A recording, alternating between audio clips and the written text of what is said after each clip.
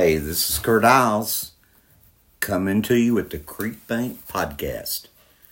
We're honored that you've joined us today for the second episode of Season 1. Before we begin today's story, I'd like to ask for your help. I'm asking you to help spread the word about Creek Bank stories. Here are several things you can do as our friends and partners. Please share this podcast with your friends.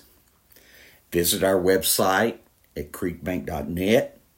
It's where you can read today's episode, sign up for our weekly story letter, and learn more about our 13 books.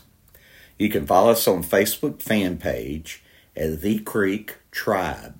That's The Creek Tribe at Facebook. There'll be a copy of this podcast waiting for you there. Please select the follow button to help us get the word out. There's so many ways to join the Creek Bank family, and you're always welcome here. Well, here we go with today's story. Now, today is January the 8th, 2024. It's the 8th of January, but it's not just any ordinary day. And here's why. The 8th of January is a fast-paced fiddle song dating back to the 19th century. Now, my great-grandmother, Theodosia Iles, she was a great fiddle player.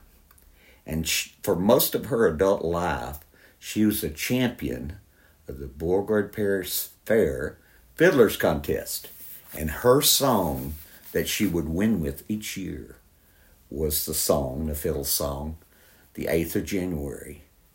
One of her young competitors years later, Aubrey Cole, told me, he said, "Son, when your grandma got up there and played that song and started swaying back and forth and doing that little two-step, the rest of us didn't have any chance."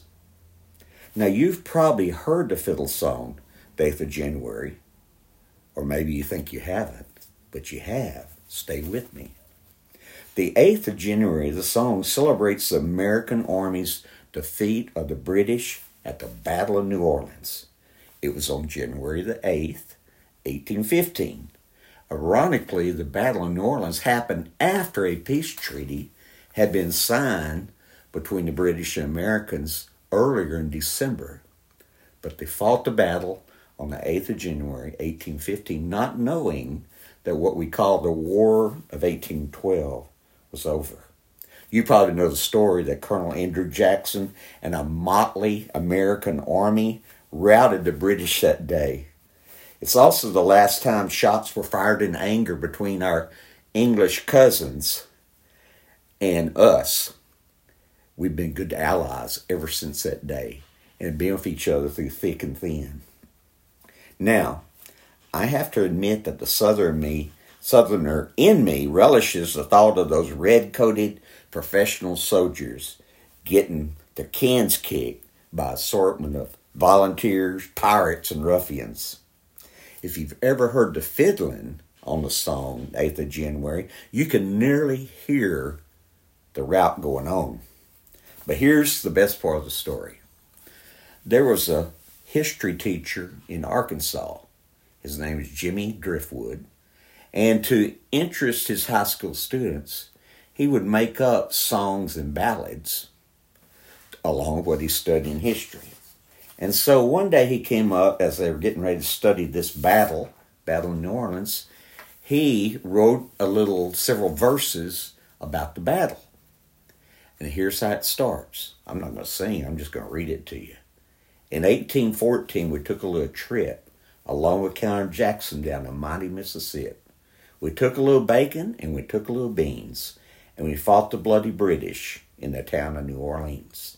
Now, every American, especially my generation, knows the song, The Battle of New Orleans. You've sung it, whistled it, hummed it, and it became one of the biggest hits of the 1950s. In fact, it was Song of the Year in 1959, as sung by Johnny Horton. But here's what you don't know about the song, The Battle of New Orleans. It's set to the tune of the 8th of January, the fiddle song.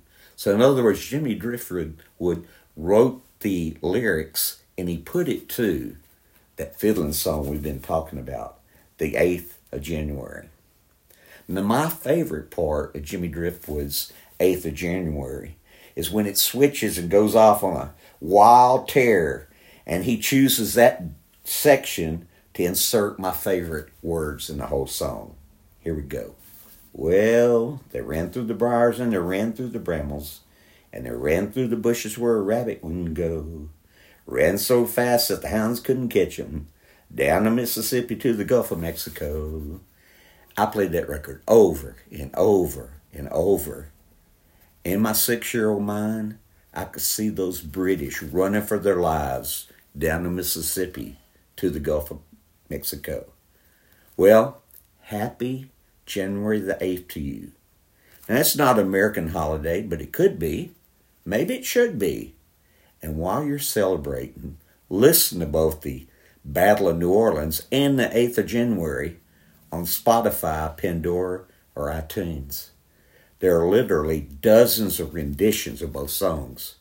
I heartily recommend the original Jimmy Driftwood Battle of New Orleans version. It has about 4 extra verses that are hilarious that you've never heard. But I must warn you about both the song The Battle of New Orleans and the fiddle song The 8th of January. If you listen to them, you'll be humming them for the next 28 days. The young people call it getting the earworm. You have been warned. Well, so happy 8th of January to my friends and readers scattered across the world. From Theodosia Iles' great-grandson, Curt Iles.